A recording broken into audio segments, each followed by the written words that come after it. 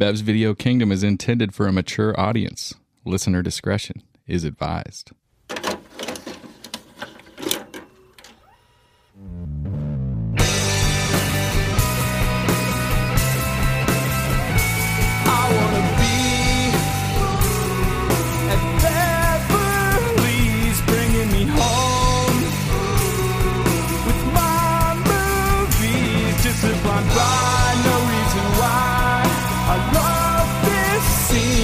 Zach and Brad, your favorite podcast. Let's start this thing. Woo! BVK, how's everybody doing out there?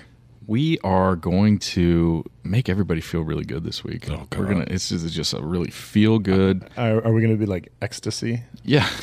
We'll be. We got that crunchy herbal rave shit. We're gonna be like the day after you've taken ecstasy.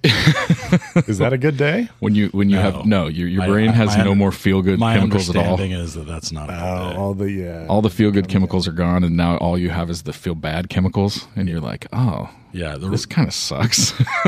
The Rules of Attraction. So that's the movie. Am I correct? Yep, we're doing Rules of Attraction.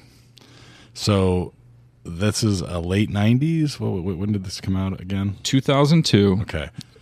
But you're right about the time period. 99, 2000, 2001, 2002. Like that's this movie has that like time period all over it. And it's definitely one where if you haven't seen it, and you go to watch it, you should just be prepared that like it's going to make you feel some things, and it makes you feel bad, mostly, and that's why I like it.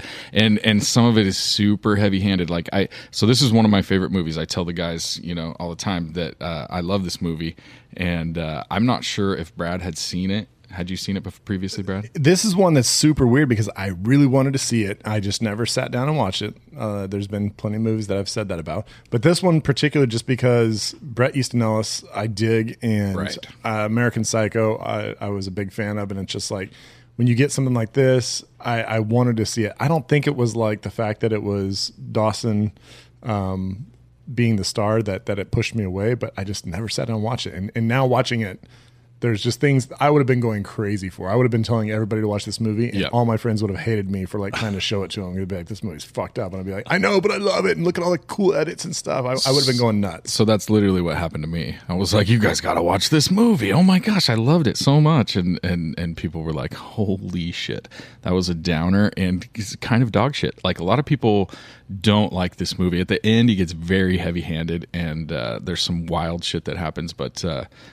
I'm assuming for you, this is my Very Bad Things, because Very Bad Things was the movie where I saw it the first time and like I was blown away. I was like, "You got to see it." I was trying to show it to everybody. They're just like, "Brad, why do you like this fucked up shit?" I'm like, "I don't know. It's great." Well, that's kind of my thing. My wife's whole thing is like every time she's like, "All right, what movie are we gonna watch?" And she's just like bracing herself, and I'm like, "Oh, we're gonna watch this. It's really good. We're gonna watch Children of Men. It's a feel good classic." You know what I mean? And she's just like, at the end of it, she's like, "Why do I watch these movies with you? Like now I feel like shit. Now I got to watch Friends for 2 hours before I go to bed." Because I feel shitty. You definitely have. They're definitely palate cleansing, like mental palate cleansers. You have to watch over certain movie after certain. That's true. That is true. What are your palate cleansers? I don't even think I know. I would say like Letterkenny. We're watching the show Taskmasters right now, which is on BBC. It's kind of like comedians doing weird tasks and they compete against each other, and it's just fucking funny, and it's just so easy to watch. It's always funny, and that's by right now that's our palate cleanser. Do you have one, Zach, or do you? Because you don't want. I just go straight to bed after this kind of shit. Just what I'm here. This is what I'm here for. Sleep like a fucking baby. He taps his arm right where it went straight into his veins. He's like, it's between my toes though. I just take my sock off and tap that vein between my toes. Yeah, I got to go to the Office or the League just to get some shit out of my head. And even then, on this one, it wasn't enough. So wait, Brad. So you're telling me you loved this? Like you were like this? You're all in on this?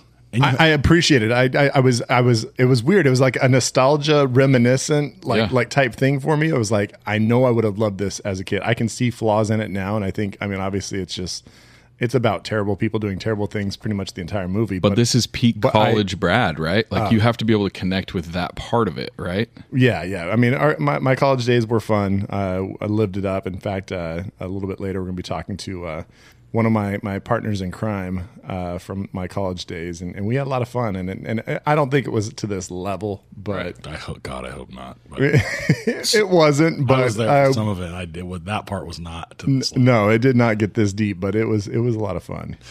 So a lot of what I get when I watch it, we just finished Zendaya's series Euphoria on HBO.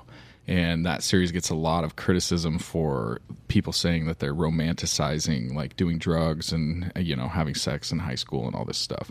And this movie plays right along with that. If you guys have seen that series, I know you guys haven't, but the listeners, if you guys have watched that series, like it has a very similar feel of walking that line of showing consequences for doing stuff that you're not supposed to do, but at the same time, like the people are beautiful and they seem to be having fun mostly. But the cool thing about this movie is that it takes that away, because you get the inner monologue from Sean the whole time where he's just kind of like not happy. He's like, people would probably think he was like living the dream, but he's not happy at all. You know what I mean? No.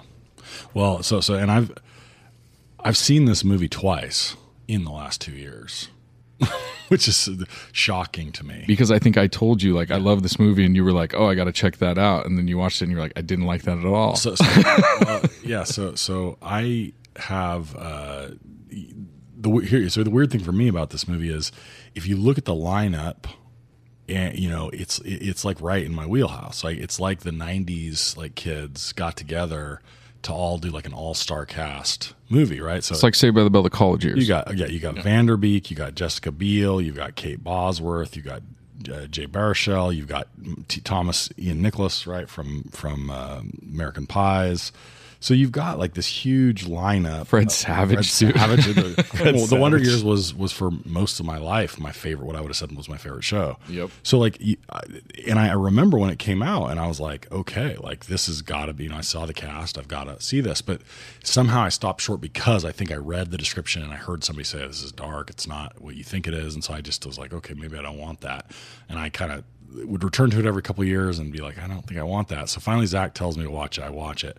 And I will say my first reaction that time was really fairly negative in the sense that it definitely did two things. It made me feel terrible. Yes. And I found it very hard to understand by the end, even. Like maybe even more at the end. Like I thought it was going to do one thing, and then the end I was like, I don't know what this is. Weirdly, though, on the second watch, I think I liked it more. Okay. So that I still have like a lot of the same base complaints, but I definitely understand more. There are two things. I definitely followed and appreciated more of the like video, the film elements, right? So the editing, the music, the playing with time, the sort of weird reverse. They play a lot of scenes in reverse, which I liked a lot more this time and sort of focused on. And second, I really have to work super hard when I confront a movie that makes me feel really bad to decide whether or not it was doing what it was supposed to be doing, and whether or not like I think that I want to congratulate it for that, even if I might never watch it again. Yeah. And I think so. Like for example, I don't know if you guys have ever seen the movie Kids. Oh yeah, that's so the ultimate. I owned it for a long time. So I really on hated VHS. that movie when I first watched it because I was like, I don't like any of these people. I hate the fact that it's making me feel bad. And over time, I realized like, whoa, this movie actually was really good, but it was doing the thing that it was supposed to be doing.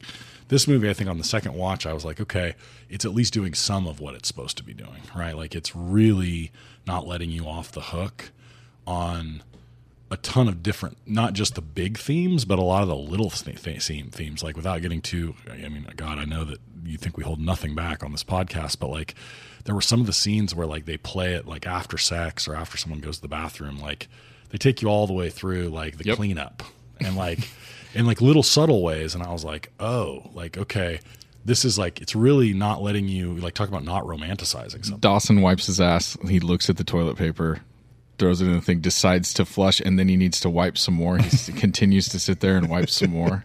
Then looks at the toilet paper, decides that it's okay, then sits there for another like 4 seconds before he stands up and puts his pants on. Yeah, so that was the scene, one of the scenes in particular where I was like, they're really like making you just sit here with him while he takes a shit. I mean, and so anyway, I just thought like the suicide scene is excruciatingly long.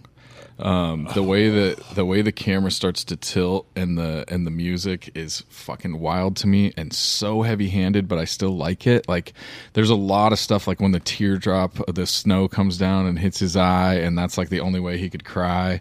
You know, it's super heavy-handed and ridiculous, but I think it's done that way on purpose because you're not sure if it's reality. It's like, well, I don't know the inner workings of the kind of semi-beef between Roger Avery and Quentin Tarantino. So, I mean, Roger Avery was Quentin Tarantino's writing partner, and so he gets credit for Pulp Fiction. He wrote Pulp Fiction and Reservoir Dogs, and so he kind of gets that credit. And it's like, at this point, is he just full on like, I want to try to like kind of out Tarantino, or like, or what his situation? I'm not saying that this is like a Tarantino-ish movie, but it definitely goes to extremes in certain situations where you're surprised by it. It tries to be clever in its editing, its music, and things like that.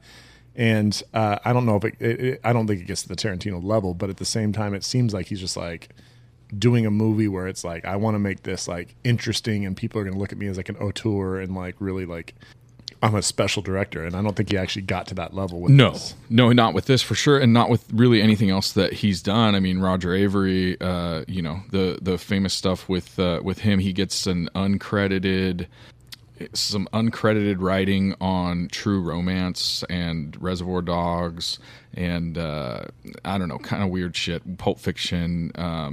But then he wrote the screenplay for this, and you know, it's based on Bret Easton Ellis, who did American Psycho, right? So this is connected, right? This is Sean Bateman, who is Patrick Bateman's little brother, and you don't know really anything about Sean throughout the movie because he says just wild shit the entire time. Nothing that he says is true to anybody, really. Right. I mean, in the beginning, except rock and roll. Yeah, in the beginning, he's not even telling people his name. You know what I mean? And at one point, he's like, he answers the phone, and he's like, Patrick. You know what I mean? And like almost like. That's his hero. Like I need to. That's my boy. Like I got almost like he was scared of him. Oh, okay. Yeah, like I don't know. Like I guess you could interpret it different ways, but yeah, I agree. I mean, he's obviously on some sort of like, who knows what these guys went through when they were kids, right? Like they're on some like strange trajectories to like violence and weird shit. Oh yeah.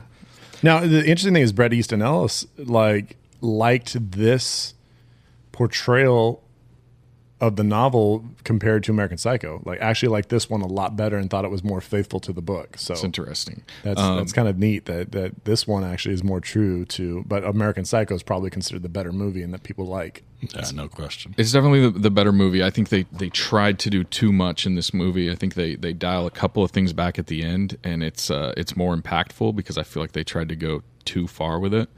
Well, I mean, one of the things that and even on the second watch, like really bothered me on that point is they it's not even just that you're not sure what's real and what's not. You can't even keep track of which things may or may not be real. So my problem was like, I'm a little bit okay with them being like, you know, do you trust the narrator or do you trust one perspective over another? You get like a split screen at one point where, you know, you see the two guys like, you know, make out, and then but in the other side the guy's just like sitting there rubbing himself, right? But you're like, wait a minute, and it makes you sit in that him jerking it on the couch with the pillow. Like it's not like a quick cut. It's like it focuses. Like a slow pan. But like that's one of probably 5 or 6 or 7 or 10 different things where I'm like, wait a minute, did that happen or didn't that happen? And it matters, right? To like what you. Not even to let you off the hook for some better feeling. It's just like to try to sort out how it's trying to make you feel. You've got to figure out which things you want to then engage as being real or not real. And for me, that was the overcomplicated part. Is like I wanted you to pick which thing you're going to really press on as the like potential, you know, fantasy, and then let me have to grapple with that without it being, maybe I'm just a fucking lazy viewer. I mean, is that what it is? Well, what's interesting to me is I thought that the way it was building, I always thought it was building towards some type of violent climax, like as far as like some part of a love triangle, like losing their mind and doing some crazy shit. Like it just seemed like we murdered or accidentally murdered. Yeah, I thought it was going that direction in some way, but it never did. But I don't know. It's it's an experience. I mean, I think there's some movies that you can talk about that are just, it's an experience where like you're going to go through it and you're like, damn, that was interesting. And it's like, I mean, you might have feelings both positive and negative about it, but I kind of felt like it was an experience. Like I enjoyed the experience in the sense that it like made me think about movie making. It made me think about kind of the fucked up society. It made me think about like these some of the really rich kids at school that I went with, and I was like, oh man, is this what they were up to? Which is actually funny because obviously cocaine's a kind of the drug of choice, and it's a hell of a drug.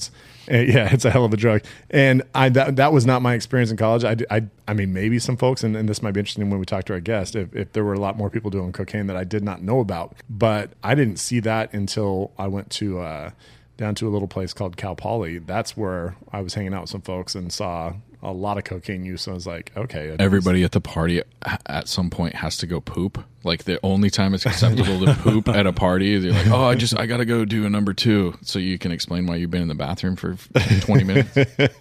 And this one apartment we went to, these guys had like mirrored tables and shit. I was like, okay, yeah, this is how they roll. I will say it is going to be one of my regular Christmas movie rotation now. So no, I mean, it's a Christmas movie. We can't argue that.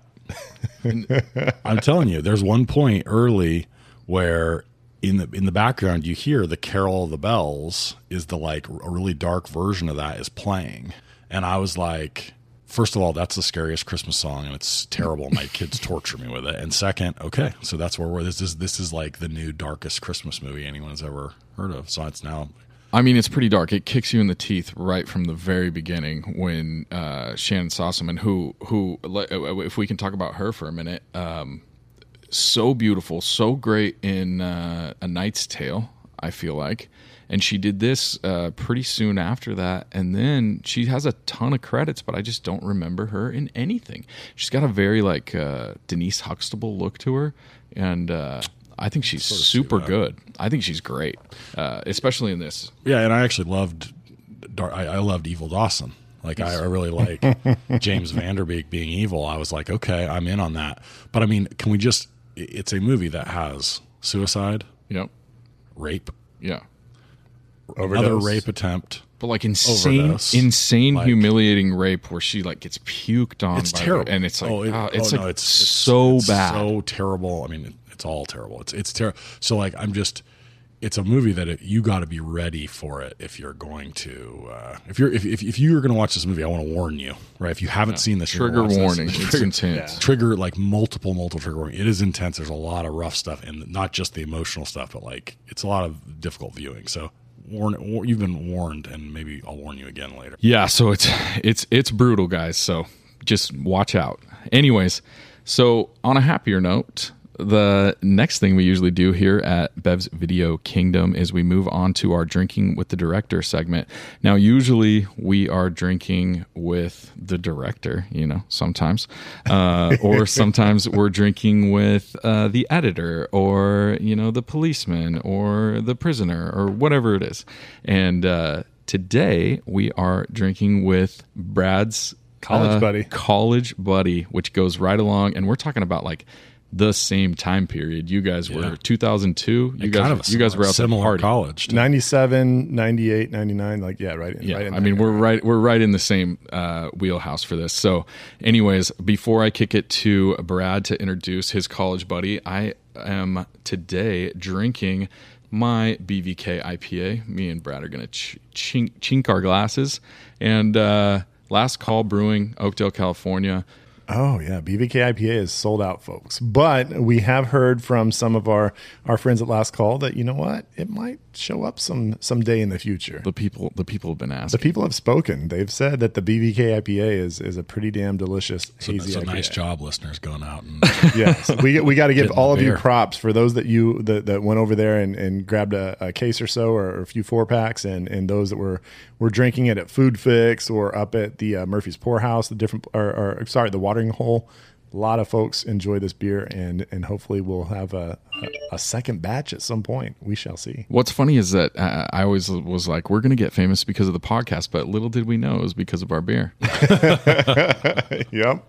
That's the way it goes. So, yeah, they had a great celebration. 4 new beers. Go check them out. And we will obviously keep you updated the next time the BVK IPA might be available to drink. Now, usually I would ask Nate what he's drinking right now, but he's drinking some sort of diet soda concoction. I don't even have any grenadine. It's just a straight Pepsi out of a bottle, and I'm kind of down about it. Yeah, he does. He's got his. He looks a little sad right now. Well, I don't know. How did we not bring a bottle of grenadine with us? That's a great point. I don't know. Or a bottle of whiskey or something. Like we really screwed that up for you. Yeah, thanks a lot, dude. All we brought was a shit ton of BVK. Maybe you could drink beer with us. I could. You can't do that. Maybe we'll eventually, after this podcast goes for a while, you'll get into beer. I like a beer. I don't like it at 1 in the afternoon. It is 1:40. Yeah, you guys. Good luck. All right, Brad. I'm going to kick it to you, brother. I'm going to kick it to you, and you can introduce your college buddy for our fun, rip-roaring college movie. Speaking of day drinking, like I know I did a lot of day drinking with this this person right here. Amanda Wheeler is our guest today. We spent 2 years at Pacific together, at University Pacific in Stockton, and we were in the same dorm. We were actually like on opposite wings. I was in like the west side of the building, and she was over on the east side. And I'm not exactly sure how we all kind of connected, but there was a core group of folks that came together in this dorm that it kind of like, so we had like a social scene with like fraternities and stuff on our campus, but we had kind of a mix of people that came from different fraternities, that came from people who weren't in fraternities, and just people who like to have a good time and really kind of enjoy life and our freedom away from parents in high school and all that stuff. And Amanda was kind of the I would say the linchpin of that. She was the one that was like in the ringleader in the middle of the action. So Amanda, go ahead and introduce yourself, and also let us know what you are sipping on right now. Maybe I was like the bad influence. I don't know if that's true. I lasted 2 years at college, and then my liver had enough, and I dropped out. That's true. I am Amanda. It's been a very long time since I've seen my friend Brad. We had a lot of good times at UOP. Too much fun, I would say. My grades suffered, and my dad was like, I'm not sending you back for junior year. I was like, that's cool. I was on academic probation anyway. And really, like, I mean, right now I'm drinking a glass of vino. I'm a wino by trade. And I'm a wino by trade. It's my day job. It's actually this really gross bottle. I don't know if I should say the brand because I don't want to. You don't want to get them any publicity. Yeah, I don't want to give them publicity, and I also don't, like even bad press is good press. Tell us what the shitty wine is. It's Barefoot. Oh, good old Barefoot. This is like 7-Eleven. Like it's pretty gnarly. I'm pretty sure they put that together right here in Modesto. I think that's a Gallo. It's a Gallo. I'm pretty positive that I work like 2 doors down from where they make that shitty wine. Right, well, tell them not to break my kneecap. They roll around in piles of money, so they're doing just fine. Yeah. Well, cheers. Thanks for having me today, guys. Thanks for coming on. Cheers. Cheers. For this sausage fest. So that's what we got going on. That was the other name we thought about that as a name for the podcast, and we were like, do we go with that? I mean, that's pretty much what. We decided instead to try to steal. Instead of making a beer, we could have made a sausage. Well, the best thing is we're called Bev's Video Kingdom, and there's been numerous people who are like, wait, well, then who's Bev? Like, you guys don't have a girl on the pod? We're like, no, it's just the name of the video store that was in our hometown. So I love that. All Mine right. was LZ's Magic Video. Oh, that was okay. That's where you were getting your tapes. Always Beautiful. Some good names. It's very similarly whimsical, which I like. Yeah. Well, Amanda, we appreciate having you on. So we watched The Rules of Attraction today, and you said that you watched it this morning, and I just want to get your quick thoughts and your take on the movie. But also, before I say that, we gave you some options, and you were like, yeah, put me on Rules of Attraction. Yeah. So this was a movie that you kind of selected into. So this wasn't just like we didn't force you for this on you. I want to hear what drew you in. I volunteered as tribute. Someone had to. I've actually seen this movie. I saw this movie when it first came out, because, everyone wanted to see Dark Dawson. And I probably watched it a couple times after that, but I hadn't seen it in years. And I woke up this morning and I was like, oh shit, I need to, reacquaint myself. So you were procrastinating. Yeah. I'm a creative. That's what we do. So 5:45 in the morning, I roll over and turn it on, and it was intense for first thing. I first of all, first thing I have to say, the soundtrack, amazing. Agreed. Like, this soundtrack kicks ass. The movie, I also read the book, by the way, because I'm an intellectual. And this does a very good job following the book, because it's kind of that like sort of stream of consciousness. It's written that way, so I think it does a really good job. I enjoy this movie, but it's a hard watch, and I feel like I need rehab after it. Oh. We were talking earlier about palate cleansers. Well, what's your palate cleanser? So after you watch something really tough, what's something that you would put on afterwards on Netflix or whatever to make yourself feel better about yourself before you go to bed? I have a few. I'll be impressed if you guys, I think I talked a little bit with Brad about this one, Teen Witch. Oh, Anyone? Sabrina? No. It's like an older movie, Teen Witch. It's from 1989. It's Blake Lively's stepsister or half sister, Robin Lively, redhead. Oh, she was in Encino Man. I'm pretty sure. She? Maybe I'm wrong, but I thought so. I thought she was the girlfriend in. Amanda, we just say stuff and maybe it's true, maybe it's not. I'm going to fact check that, Brad. We've been trying to get an intern named Ziggy, but so far no one has been willing to be just called Ziggy, no matter what their name is, so that we don't have an intern yet.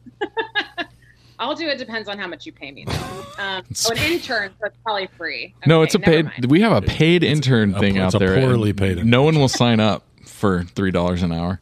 So Teen Witch was the female version of Teen Wolf. So after they made Teen Wolf, they were like, what can we do for the ladies? Even though I love Teen Wolf as well. And they did Teen Witch. And so that's my palate cleanser. Also, Can't Buy Me Love. Like, oh, yes. Patrick Dempsey. Dempsey on a lawnmower? I'm in. I'm in. I fact checked myself, not in Encino Man. Karate Kid Part 2, and she was in Wildcats, which is a classic of the mid 80s. Nice. She was, I think, the daughter in that. So She had a bit part in Twin Peaks too, very small. Gotcha. So palate cleansers. And now, after seeing it this time, like we were just talking a little bit about, like, do you think we're headed towards a time when it's like essentially there's going to need to be warnings before movies? Especially, I mean, if you look at like older movies where in today's society, we're definitely going to have to be more considerate about people's experiences and things like that. Because I mean, obviously through college, like, I mean, we all know people who went through some tough times and stuff. And if you watch a movie like this, I mean, obviously it could be definitely triggering. And so, do you think we're moving towards a point where most movies are going to have that type of a warning before them? I think so. I mean, I feel like a lot of shows now already have that. Like, if you're going to watch Euphoria. We just talked about it. Totally. Yeah. The Muppet Show, like. Yeah, that was weird. The Muppet Show has a disclaimer on Disney now. It's like, hey, we don't agree with the views because there's some questionable stuff. So I think it's full of that. Well, and even more, I mean, like, you know, there's kind of two, I mean, I don't want to not to split hairs too much here, right? But like, there are going to be things that feel offensive to people, right? And there's some of that. A lot of that's the stuff you see on Disney, right? Where it's like the portrayal here is not what we agree with, and you might feel sort of offended, which, you know, is totally a legitimate position if you feel that way. But there's a whole other like victims of assault kind of thing, or people have dealt with, in this case, like suicide, you know, attempts themselves or suicide of close people, like that kind of stuff. I mean, it's one of those, you know, terrible things about getting older, right? Is that like you know, I remember being young and just as absolutely naive and stupid as I could have been, right? In the sense that even, you know, prior to college and even in college, you just don't know that many people that have that many diverse experiences, especially us. We came from a pretty small town. And so you know, at that point, you know, I could have imagined watching Rules of Attraction and thought it made me feel bad. It felt really horrific, but it would have completely felt like another world. Like, I wouldn't have known at the time anybody who had been through those traumas that I knew of. And so it would have been hard for me to like have the level of empathy that I would have needed at that time. I think to be like, yeah, I mean, you should really have a trigger warning. And now I hear that and I'm like, yeah, like if somebody had been through something like that, it would really fuck you up to have to watch that, especially not expecting it. What's wild to me is that there's going to be people out there that think that in some way that would be a bad thing. Like I see no negative in putting a short disclaimer before a video or a movie that's just like, hey, if you don't want to experience this, like don't press play right now. Which is, I think that's fucking great. I can't think of a downside. Yeah. So woke over here, just woke as I can be. Yeah, I guess. Although I mean, yeah. So, Amanda, we went to a small liberal arts college, which is kind of portrayed here. That's what Pacific is. It's a small liberal arts college. Yeah, it's a private institution. Like the definition of one. Yeah, it's not a UC. The University of the Pacific. No. I did not realize it's a private school, and the strange thing, for at least for me, coming from a little small town and getting a scholarship and going over there, is like you all of a sudden are around folks that, I mean, all of a sudden you're talking to somebody and like, oh, my dad's the owner of this company or something like that, or my dad's the mayor of this town, blah, blah. And it's just like all of a sudden you're like meeting people that like are coming from a lot of different experiences, and some of them from a lot of money. And so when you get that type of environment on a small campus, especially in Stockton where there's not shit to do, it becomes like people just kind of stick on campus, but we went hard because there was really not anything else to do. We're all going to just congregate somewhere where we're going to have fun. And I always affectionately referred to it as Amanda's bar, because Amanda's dorm room essentially was a almost a 24/7. You could stop by and you could have some. You're going to have a drink. You might have a smoke, both legal and illegal at the time, and you would always just have a lot of fun people hanging out most days, most hours. Is that true, Amanda? Would you agree with that? Yes, definitely. I will give a disclaimer though. It was gross. My room was disgusting. My room was so gross. Like, like people could smoke cigarettes in there, we'd have drinks. And I'll never forget the end of the year, I had my windows open and I had screens, and the screen was just covered in dust and dirt. And we actually paid my friend $5 to lick it. Oh, and also, disclaimer, he was one of those guys that had the money, but he still did it for $5. Wow.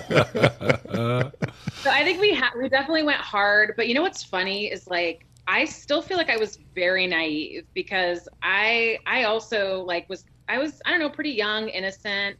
Yes, I like to like drink and smoke weed and stuff, but I think there was a whole nother layer of stuff going on at college that I was not aware of. I was mentioning that earlier because I said it wasn't until Cal Poly where I ran into some friends that were going there and hanging out, and it was like cocaine use was like abundant and apparent. Like, I know there was always rumors from some of the fraternities and stuff that some of them were pretty heavy into coke, but I never saw that element of it from like our perspective where we were hanging out. So, no. So Brad, there was also meth, Brad. There was also meth. Oh, and meth. There was meth running I know. around. Shocker, right? Dang. Did you guys, Brad, ever do you remember ever going to a party that was anything approaching the dress to get screwed attire that was in Rules of Attraction? There was the typical, like, there was like the bros and hoes type parties, and some of that shit was going on at some of the fraternities. And the toga parties. Hose. What was like maybe the most crazy party that any of the fraternities did? Like, was there any that was just like, I mean, borderline outrageous? It didn't have those themes, but I feel like, I think Bros and Hoes was probably the closest. But there was like Volcano Bash, where they had like a beer bong like built from the top of a volcano. Yeah. Going all the way down. But I don't remember a lot of scantily clad. I mean, there were no nude women. No, any of the definitely parties. not. You mean not like 14 nude women? Yeah. Well, okay, but and I'm not going to call any particular fraternities, but I know that there was an initiation. Like some of the fraternities there was like girls that got to be kind of like a part of the fraternity, like, and they had like their little like little sisters or whatever they were called, and I know one there was this. And they would always put big up, like huge coverings around the house on this one party, because allegedly the girls that joined had to climb down a ladder out of like one of the top floors, and they had to do it topless. And I don't know if that was true or not, I know that was always rumor, but That sounds. It's probably true. Yeah, that's probably true for sure. I mean, that sounds pretty tame compared to the girl that's like getting her nipples licked in the kitchen by some dude in a clown mask, just in the background of the scene. I'm like, what is happening in the background right now? There's Yeah. a lid for every pot, you know? I'm sure that there were parties like that, but I mean, collectively between the four of us, like we went to college for, I mean, I did 6 years. Nate's done like 9. How many did you do? I was 4. I was 4 and done. So, dude, that's like 19 years of college. So, Yeah, never anything even approaching. I never the went to a experience. party that was even I close. mean, to I was a pretty tame college guy. So like I not that I didn't go to parties and things, but like I wasn't likely to run into the 14 naked chicks. I definitely did not run into that. and clown mask. There were some like, so I do remember someone to UC Santa Barbara, and I do remember that I think was it the cross country team or some team used to do like a naked run around through campus. No, around the Isla Vista, which is like the neighborhood yeah. around. And I don't think I ever actually saw it, but it was well known that happened. In Santa Cruz, where Lisa went, where my wife went to school, they do a naked run every year. Yeah, so there was some nudity out and about. It's interesting. Well, It's definitely not like a movie. You know what I mean? Yeah. Not everybody looks like they should be cast as an extra. so at I jumped off a bridge into a terrible, dirty river. You jumped into that canal? Yeah, one time we played mud football. I know it was like co-ed mud football. Like when there's this one spot on campus where it would always flood, and we would go out there and play football. And then I don't know, like as far as like any of that craziness, it never really got to that point. But we definitely within our own little crew though, like when we were hanging out at Amanda's bar. I know, for example, my 19th birthday ended with me in the hospital. Oh God. But not from accidentally I punching. don't remember that. Okay, so see, this is the thing. So and this is actually funny because I went to Outback Steakhouse with my parents, which it was kind of random that's where we went. But then we came back. I came back, and Did you get a blue onion? I believe so. I believe we did. Mistake if you didn't. Which is funny because that ended up being like an integral part of my future life. But anyway, so came back to your room and you guys had a little shrine. You had you had like a 20-pack of Bud Light, assorted other beers, and then like some little shot bottles of like Jaeger. There was like a tequila bottle and stuff like that. And it was between your room, the hallway, and then the bathroom across from your room. Like we had a significant amount of people partying it up, really going hard. And that night I was in the bathroom when we had just a bunch of people all drinking in the bathroom. And Nick, our friend Nick, he took a drink of that bottle, of the tequila bottle. He stole it from me. He started chugging the tequila, and I thought it was hilarious. And when I swung my arm, I punched through the window.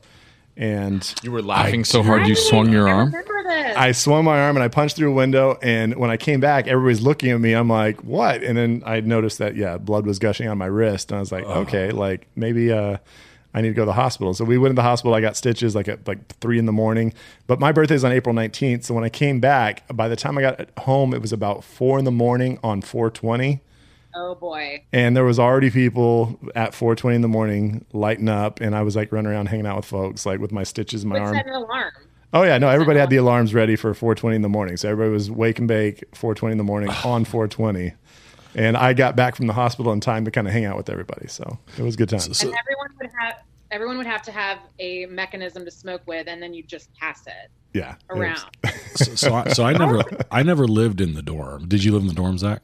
Oh yeah. Okay, so I didn't live in the dorm. So do you think Rules of Attraction, separate from sort of the awfulness, like do you think it does a good job of capturing the feeling of like the flow of dorms? Because I visited you some, Brad, and like that was probably my most regular dorm experience. But like that is one thing that my sense of Rules of Attraction is it kind of gives you that feel, right? Even though it's a very dark feel, it doesn't do a bad job of showing dorm life. Well, the things on people's Things on doors, people's like where you could doors. leave messages and shit like that, that's like 100% like. I've never been inside a dorm where every door didn't have some way to leave a message. Yeah. Even now. Did you guys see the one message? It was like the test results are positive. Yeah. Yeah, you should be careful. You should be careful. Yeah. Yeah. I actually have a dry erase story. Yes, please.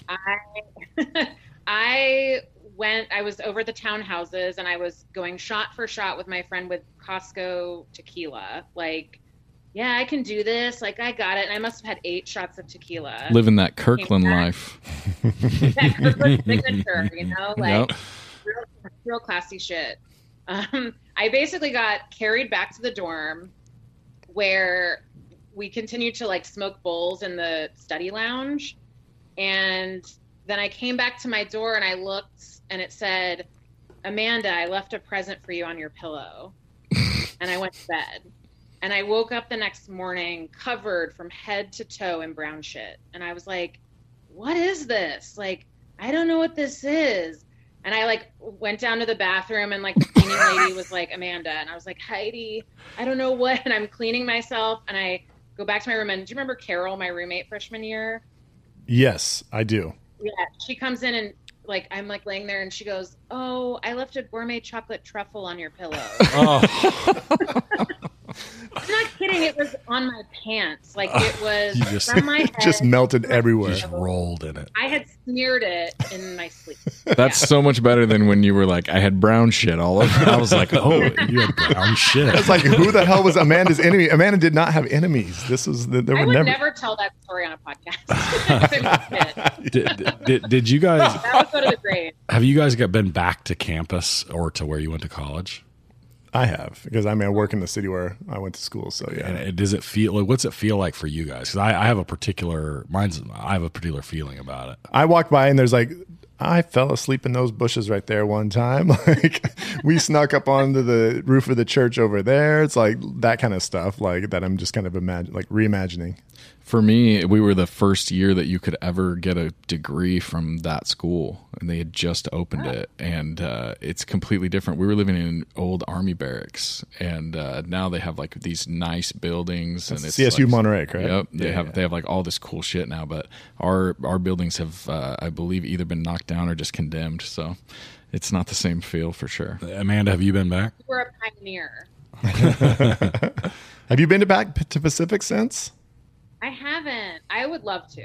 I would love to go and yeah. I mean, I wonder what it looks like. Like, is it how I remember it? I don't know. The stadium's gone. They knocked down the stadium, so I didn't that's know they gone. knocked it down. Which that looks really weird just driving by when you see the stadium's gone. But other than that, like a lot of the same buildings and stuff are all.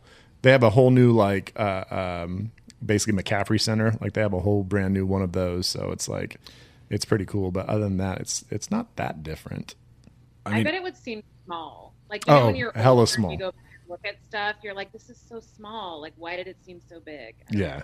Yeah, so I went to UC Santa Barbara, and it doesn't feel good to go back, and which is weird, and both because I loved college, like I really my time there was some of my favorite time of my life, and because Santa Barbara is an objectively great place, it's beautiful, really cool, nice weather. But like, I can't shake the feeling that I don't like being there not as a college student. So it's like, it's almost like it's too, I don't know if I wouldn't, bittersweet isn't even quite right. It's like, it feels like discomforting for me to like be there. Like you don't belong there almost. Yeah, totally. Like you're irrelevant to what the space is doing. Like everyone around is like, you're like, wait a minute, like I'm supposed to be here and be a college student and be in the mix, but like it's just like it's like you see those movie sequences where where people are walking through and like no one can see them. That's the feeling I get anytime I go back is like you're invisible. But do you get that feeling at? Do you get that feeling at other college campuses? No, not at all. Oh, see, that's interesting. I don't get that at all at other college campuses. Because you're just as out of the loop there as you are at Santa Barbara. Exactly. and for some reason, I just can't. It's only there because it's the familiarity of the places. Like even going by my old college apartment, like I'll show my kids, or I'll show somebody that somebody, my wife, or I'll show somebody that I'm taking down there. It's very like. The idea that someone else is living in there and doing college things is like I'm not like, because you're like, fuck these guys. Yeah. I want to do something. It's that. Yes, exactly. It's that. It's like facing your immortality. You're like, I'm not as young as. It is. Yeah. It's a little bit of that not as young and your mortality, and it's also a little bit of that weird like you want naturally, like you have this like nostalgia and romanticism for like times in your life or things or even like perspectives you had that you can't have anymore. And no matter what you do, you can't go back into those perspectives. And so the reminder that like it would be cool to do it, but you literally like, maybe it's because like even going to the same place, and even if you were to like, pretend I'm in college right now, and like you literally couldn't take away the like life experience that you have now and the responsibilities that you have and the way in which you're different that like made you so authentically a college student at that time. And so for me, that's what part of what's special about it, right? Is like you're at a particular time and you see things a particular way. So there's a picture that shows up on my Facebook memories like once a year, and it puts a gigantic smile on my face. And Amanda knows it's in her room, and there's just a big crew of us. And it's like this perfect moment in time of just a bunch of kids like experiencing like their freedom and enjoying themselves at college. And just going through and seeing everybody, and like we all kind of reminisce on it, like almost like each year that it comes out. It's such a moment in time that I look back with a lot of fondness, but at the same time, it's like, God, I still like all those people. It's like, it's so weird that we had such a short time together, but most of the people in that picture, I'm like, I hope they're doing well. Like I don't keep in touch with them necessarily, but it's like, they were all an important part of like a big step in my life. And so it's like, I just love seeing that picture. I mean, man, you know what I'm talking about. Cry, Brad. You're going to make me cry. Brad's tearing up over here a little bit. He's a little wispy. I wish we could hug. I know. So Amanda, you said the soundtrack, but what are your other favorite parts of this movie? I mean, what are the other things you just really like about it? So I really love this part, and it disturbs me. And it's the part with Fred Savage, where he's doing heroin and he can feel his dick. Because my very first celebrity crush was Fred Savage. Oh yeah, were you a Wonder Years fan too? Oh, I was all in on. I was a Winnie Cooper man myself. Yeah. Oh yeah, I want every man wanted to be Fred, every woman wanted to be Winnie. Yep. Or Kevin Arnold, I guess. Kevin Arnold. And his brother Wayne, like everyone, yeah. like all the archetypes are there. Yeah. But I had a huge crush on Fred. I call him by his first name, and wrote him a love letter, sent him my school picture. What? Like, I think I was like 5th grade or something. Yeah. Yeah. I mean, I like he was the going to fall in initiative. love. I really like that initiative. Did you get a response? So, I did. Oh. Like form. It was like 2 postcards. One was like the cast and all their signatures on the back, and one was a headshot of Fred. And on the back it said, "May all your years be wonder years. Love, Fred." Oh, that's awesome. And then it's like, you still have it was that. like, P.S. Watch my new movie, Rules of Attraction. I think you'll like it. I mean, so like for me, like, like it's almost like seeing Dawson as Tom Bateman. It's like Kevin Arnold as this like hair, doped out, like creepy dude. So like it was very upsetting, but it's also hilarious. Like, I got a chuckle. Yeah, he is actually manically funny in that. Like it's a very strange scene. He's hilarious and sad and all of the things all at once, which makes it so good to me. Yeah, 100%. And that scene isn't super heavy-handed. Like there's other stuff that I'll talk about later in my body bag that's like so heavy-handed that I'm like, oh my God, what are we doing? But the Fred Savage thing is like pretty understated. The way that he's just like completely out of it. He doesn't overact. It's fucking great. It seemed like this movie came out at just the like perfect point of kind of like right in the middle of kind of MTV generation. So it's kind of got that element of it. And then also being able to kind of be a little bit extreme. Like post 80s, like being able to be like a little bit more like hardcore and extreme. Like that's kind of like people are used to that by that time. Mm-hmm. But then also before, like where it's like now you'd be like, oh goddamn, we need to tone that down. Like I don't think that movie gets made today. So it's like a weird, like just kind of place in time where that movie fit. It came out and it didn't do great, but at the same time, it's like it represents kind of an era, I guess you could say. Yeah. I can't help but think about the countless young people that were like, I'm going to go see this new movie with Dawson in it.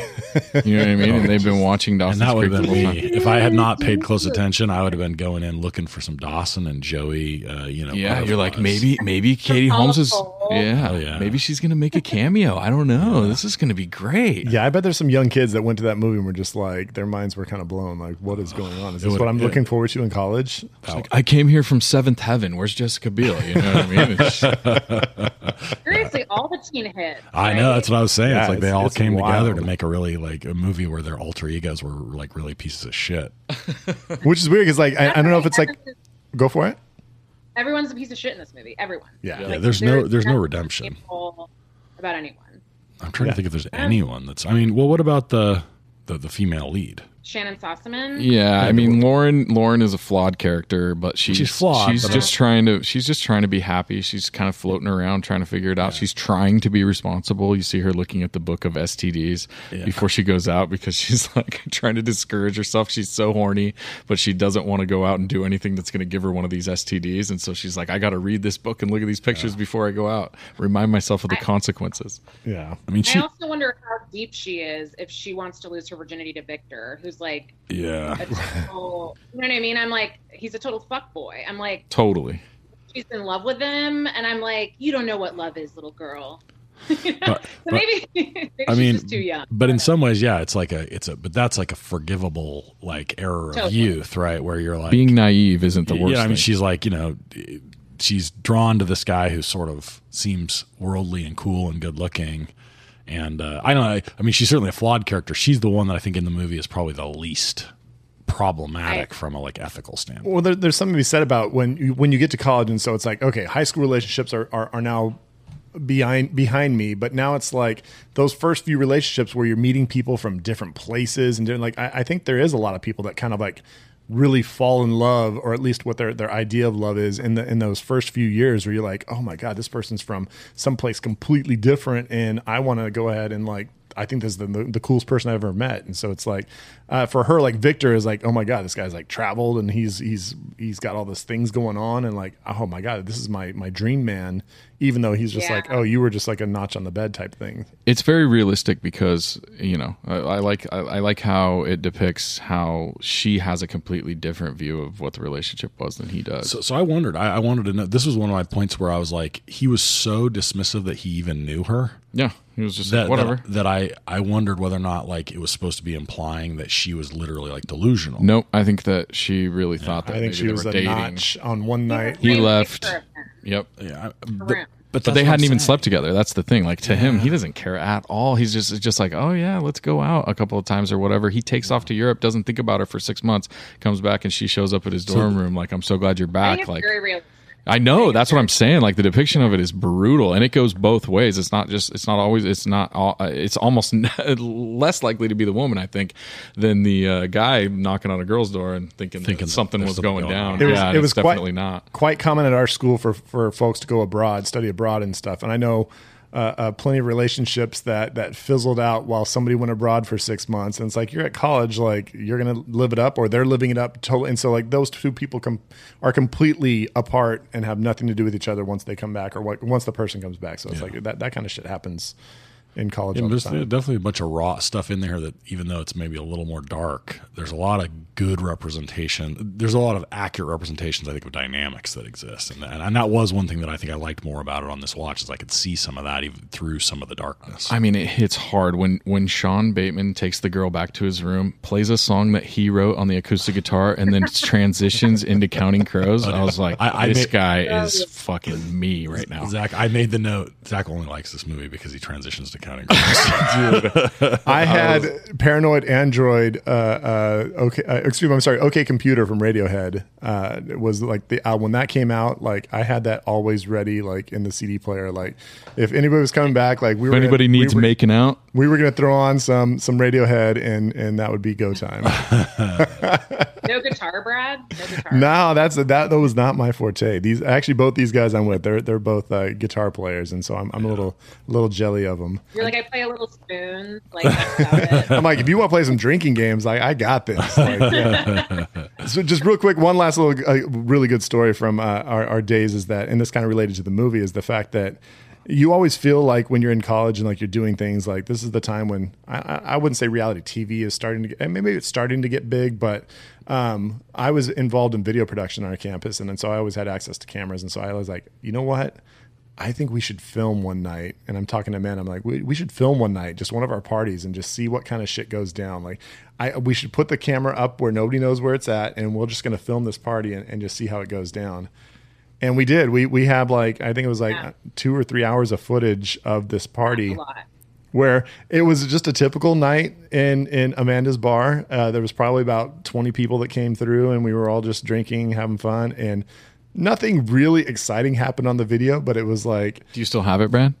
It's probably, yeah. And I have a bunch of VHS like in storage and stuff that I'm sure... We should do a special episode where we just view that and do a commentary live. Yeah. I should actually look for that, because that's something that I should put on like...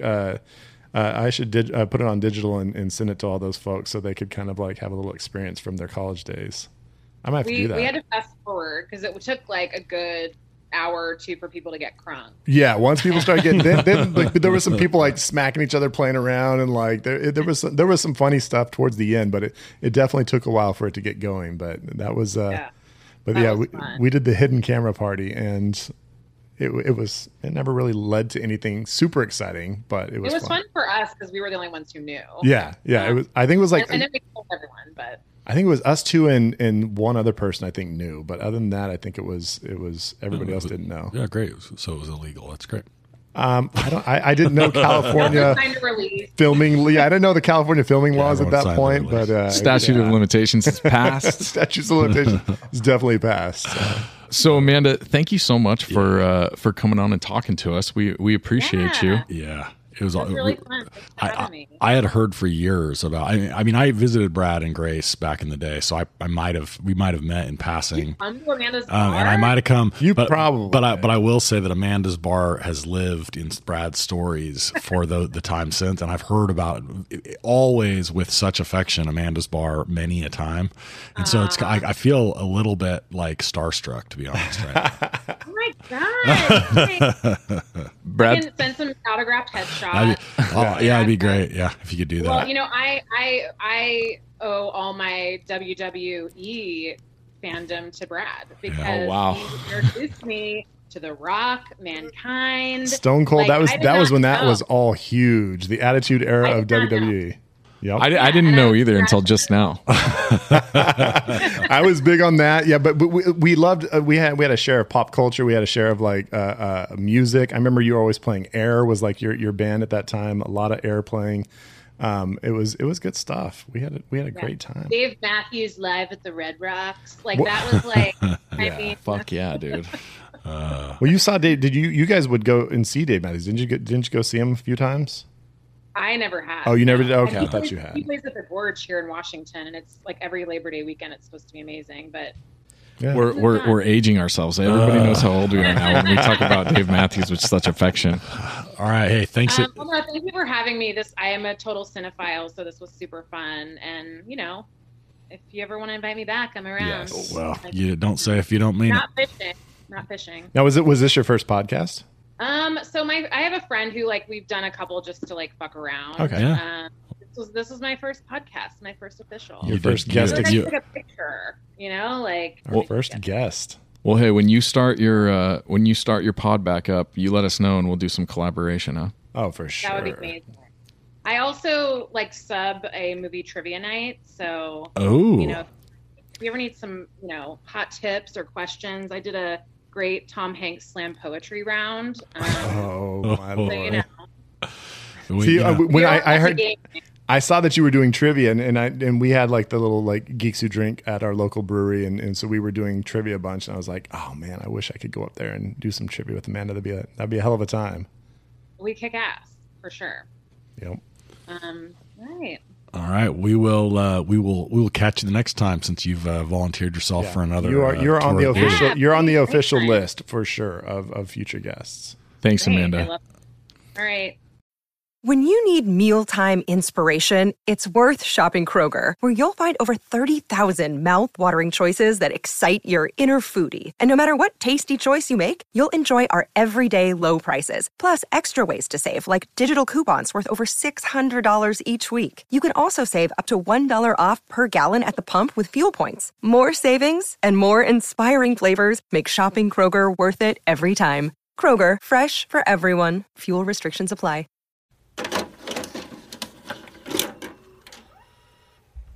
All right, we're going to do some shag, snag, body bag. Is it a one-night stand, or do you hit it with a shovel, or take it home to mom and dad? It's like fuck, marry, or kill. It's shag, snack, body bag. All right, thank you, Scott, for that intro. So, Bev's Video Kingdom, we're shagging, we're snagging, we're body bagging. Nate, what are you shagging from this movie? So I'm going to shag Evil Dawson. Okay.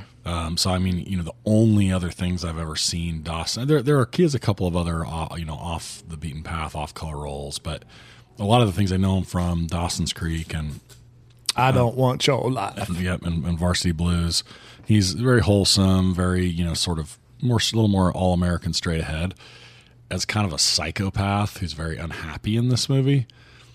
I mean, I hated him, but I liked seeing it, right? And I would say, especially the second time, I realized I was like, okay, he's actually doing a really good job. I mean, the acting's really good. He's kind of he makes you quickly forget he's Dawson.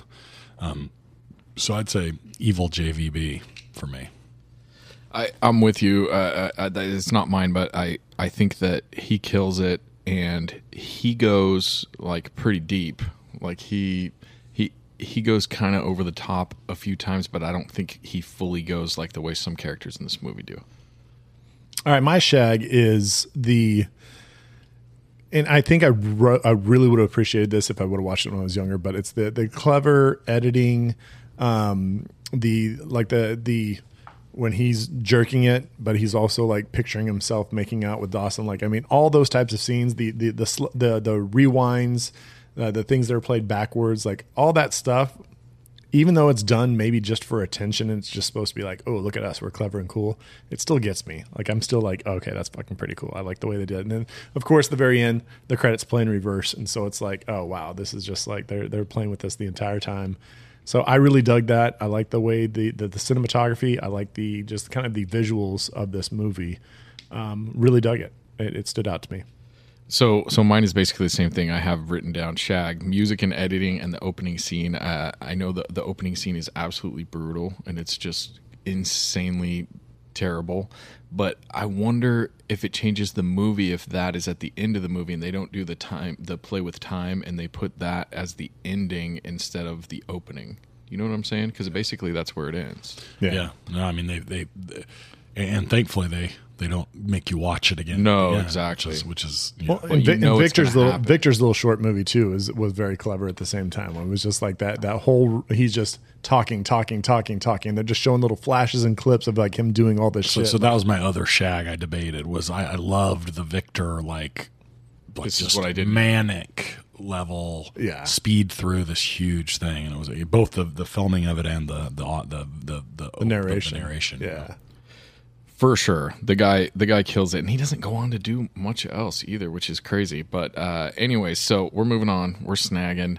I'm going to snag Shannon Sossamon, who I think is just great in this, and I really like A Knight's Tale, and I like her in that too, and I think she's a very good actress. I think she's very beautiful. She's had a successful career and has done a whole bunch of stuff, but I guess nothing that I was really into except for those two movies.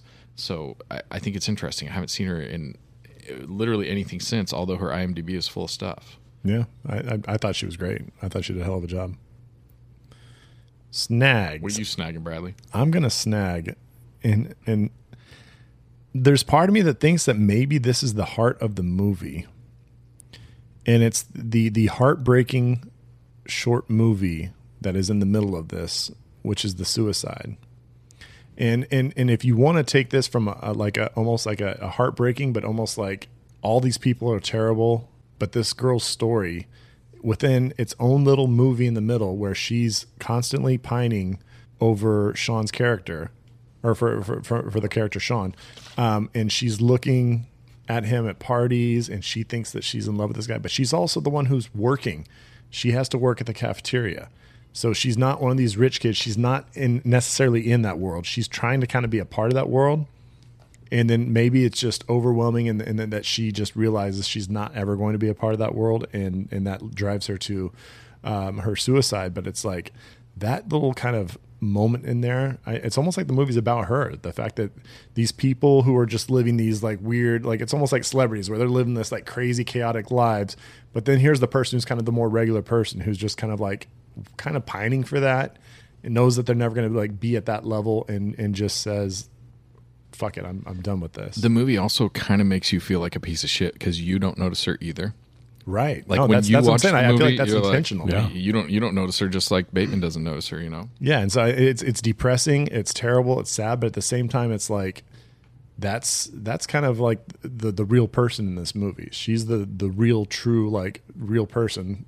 All these other people are kind of superficial and messes, but she's kind of the real person in this. And it's as depressing as it is, it was a very cool scene like that the way they did it and the kind of the way it was handled. So I'm going to snag seeing the same story from different perspectives. Mm-hmm. So that's a device that's used, there's plenty of other movies that use that device. And I think it's used pretty effectively here. I think that I like it better than some of the other devices, which I like. So for example, the playing with time, I think works really well sometimes and really not as well in certain spots.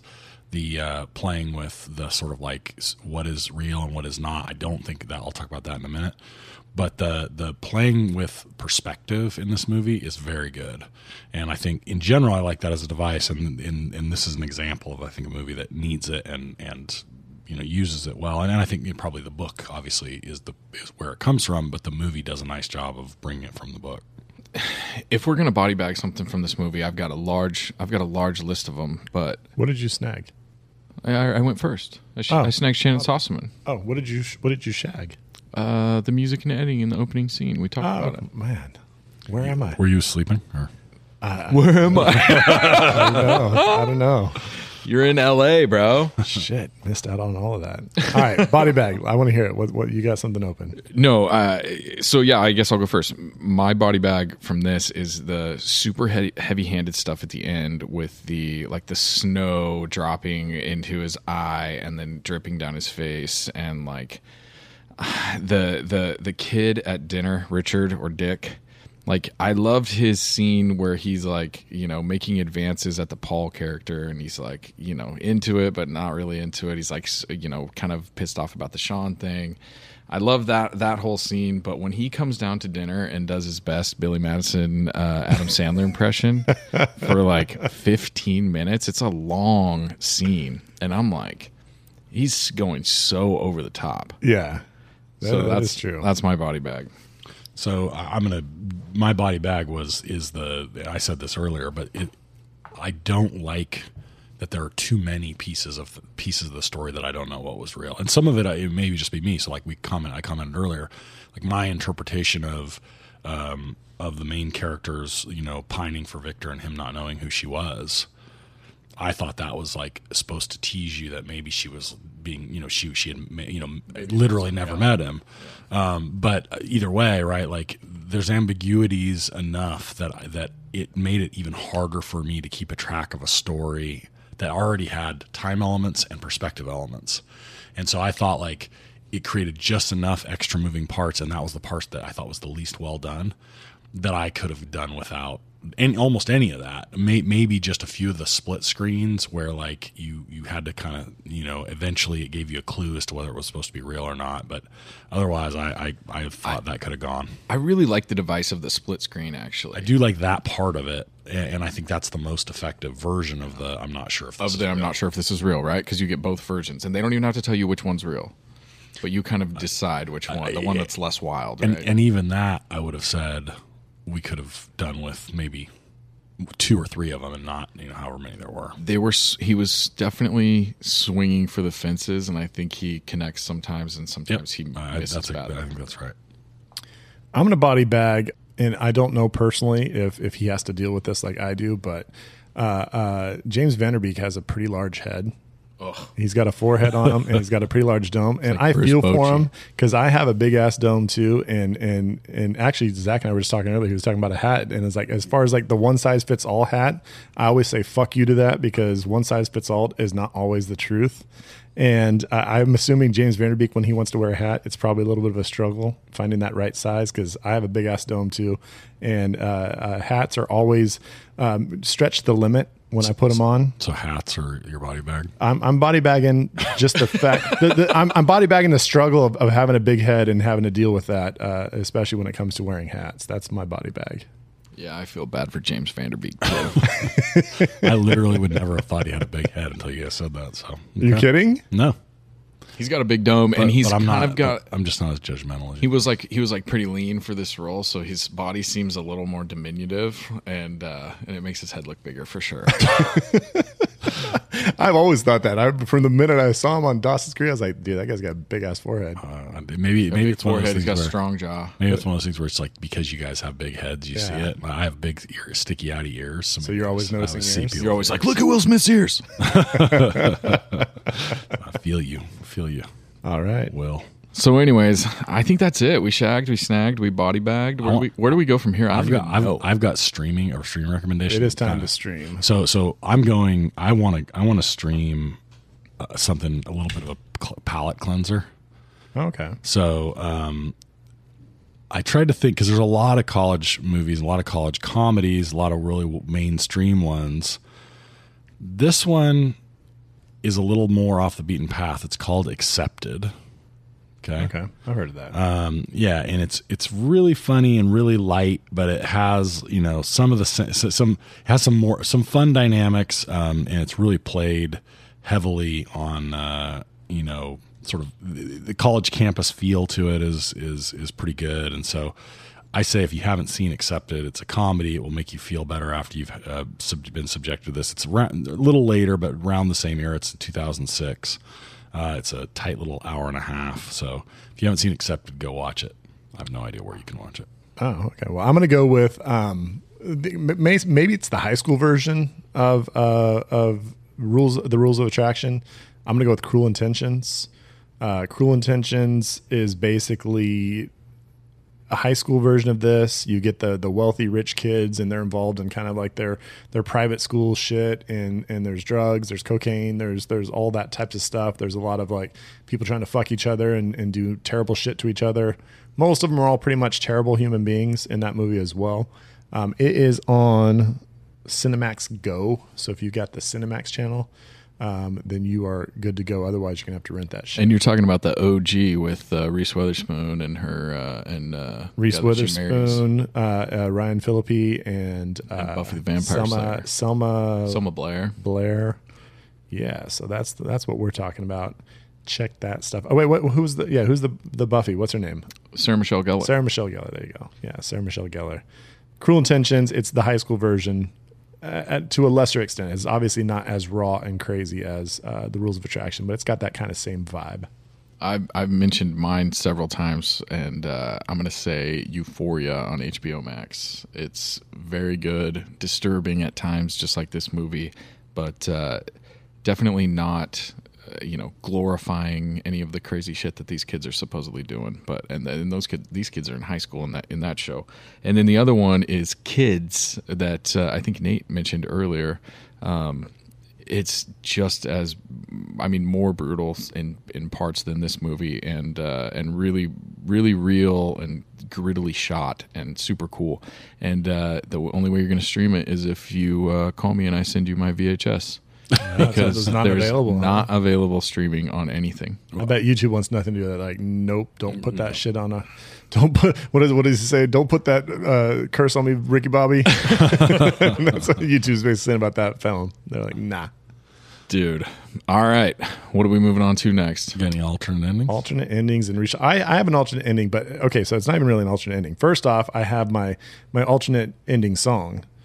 Okay, so at the end of this you've movie, got James Vanderbeek's on the bike. Sean he's on his motorcycle. He's narrating, and it just kind of ends mid narration. He's driving through the snow. He's a little reckless. Like, does he go in and kill himself, or does he crash into something?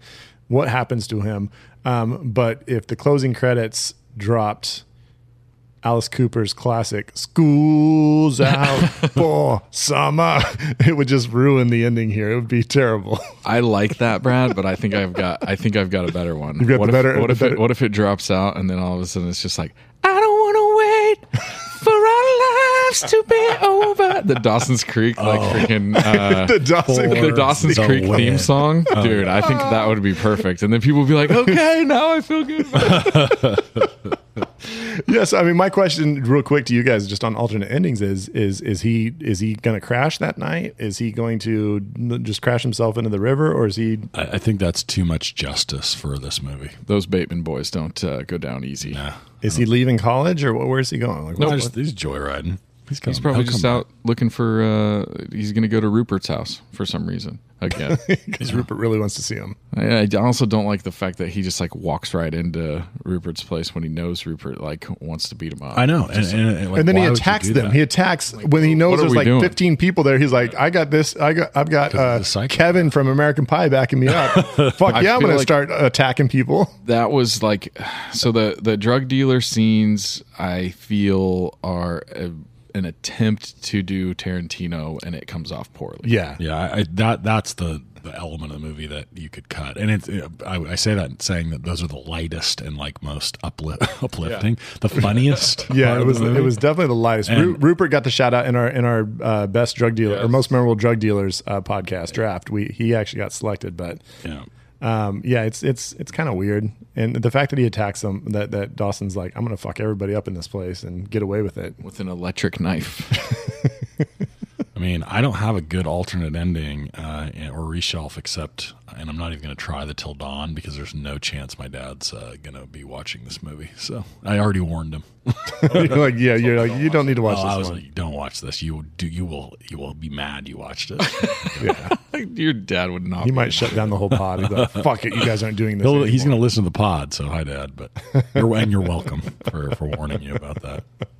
So mine is, I think you take out two scenes. I think you take out the scene where the kid is going crazy in the restaurant, or you make him just like, you just like call cut and you just tell that kid, Richard or Dick or whatever, you're just like, all right, bro, what are we doing here? Is this Billy Madison 2? Like, chill the fuck out. You don't need to be getting so wild, or you just take that scene completely out. I like the moms like taking pills and drinking with each other and talking about the color of their next car that they're going to buy. I liked his dance on the bed. That was kind of fun. I love all of that, but at the dinner scene, he goes too wild for me, and it takes me out of it, and it makes some of the stuff later less impactful for me because it was so silly. Yeah. Like, it's like, okay, we're going to go from that and then like pretty quickly transition into this like 15-minute suicide scene. Yeah. Where it's like these things are too far apart for me. And so I would take that scene out. And I think if you clean that up just a little bit, and maybe the drug dealer stuff a little bit, and less slapsticky and more gritty or like real-ish, then a lot of the other stuff fits really good, and I think that makes the movie tighter. But that's just me. All right. Well, we got through this. Barely. No, we're doing great. I'm so hungry. I will say I'm glad I watched it again. Not because I would say I probably will never watch it again, but I do think I appreciated the things about it that you like, and I just can't handle the emotional trauma of watching it anymore. This is one I had that I wanted to put the check mark next to that I've seen it, and I never did, and so I'm glad I got to check it out. And like I said, I enjoyed it in a sense, although just like I said, it's a bunch of just unredeemable people. Yeah, I'm glad you weren't like, son, come in and watch this movie. I knew this one was not gonna. This was not invite the kids in to watch this one. I knew this one was gonna have to be a separate watch. So, all right. Well. Hey, what are we drafting next week? Do we remember? Oh, yeah. We've got some. We're looking at the Camden is the college in this movie. Oh, yeah. Filmed at the University of Redlands. University of Redlands, where a close friend of ours went to that university. College. Several. Actually, quite several a few from our town. That's true. So, we're doing most memorable colleges and universities. Most memorable fictional colleges. It has to be a fictional. Yeah. Okay.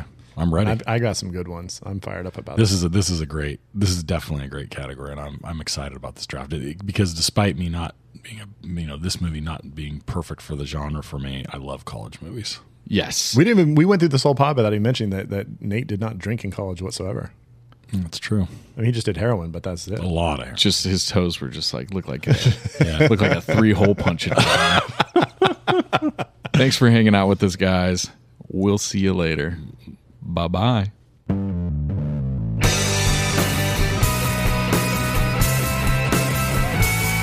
wanna be at Beverly's, bringing me home with my movies. Just a blind by, no reason why.